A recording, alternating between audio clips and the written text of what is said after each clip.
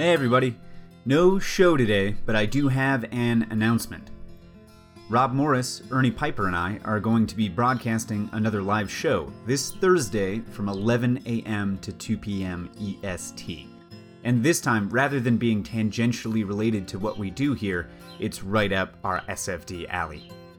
The three of us are going to be talking about what still fascinates us in the US, and anyone else, anywhere else, about the Vietnam War, and why, from the bad romance of French colonialism to the failure of the baby boomers as a generation, to movies like Platoon and Apocalypse Now.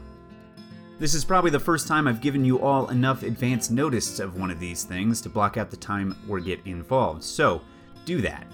I know right in the middle of the workday isn't going to be easy for most of you, and that's fine. If you can open up the window behind Excel and tune in, that's great. And if you can't, get your questions and comments and suggestions to me this week on the site or on Facebook or Twitter, and we will address them on air.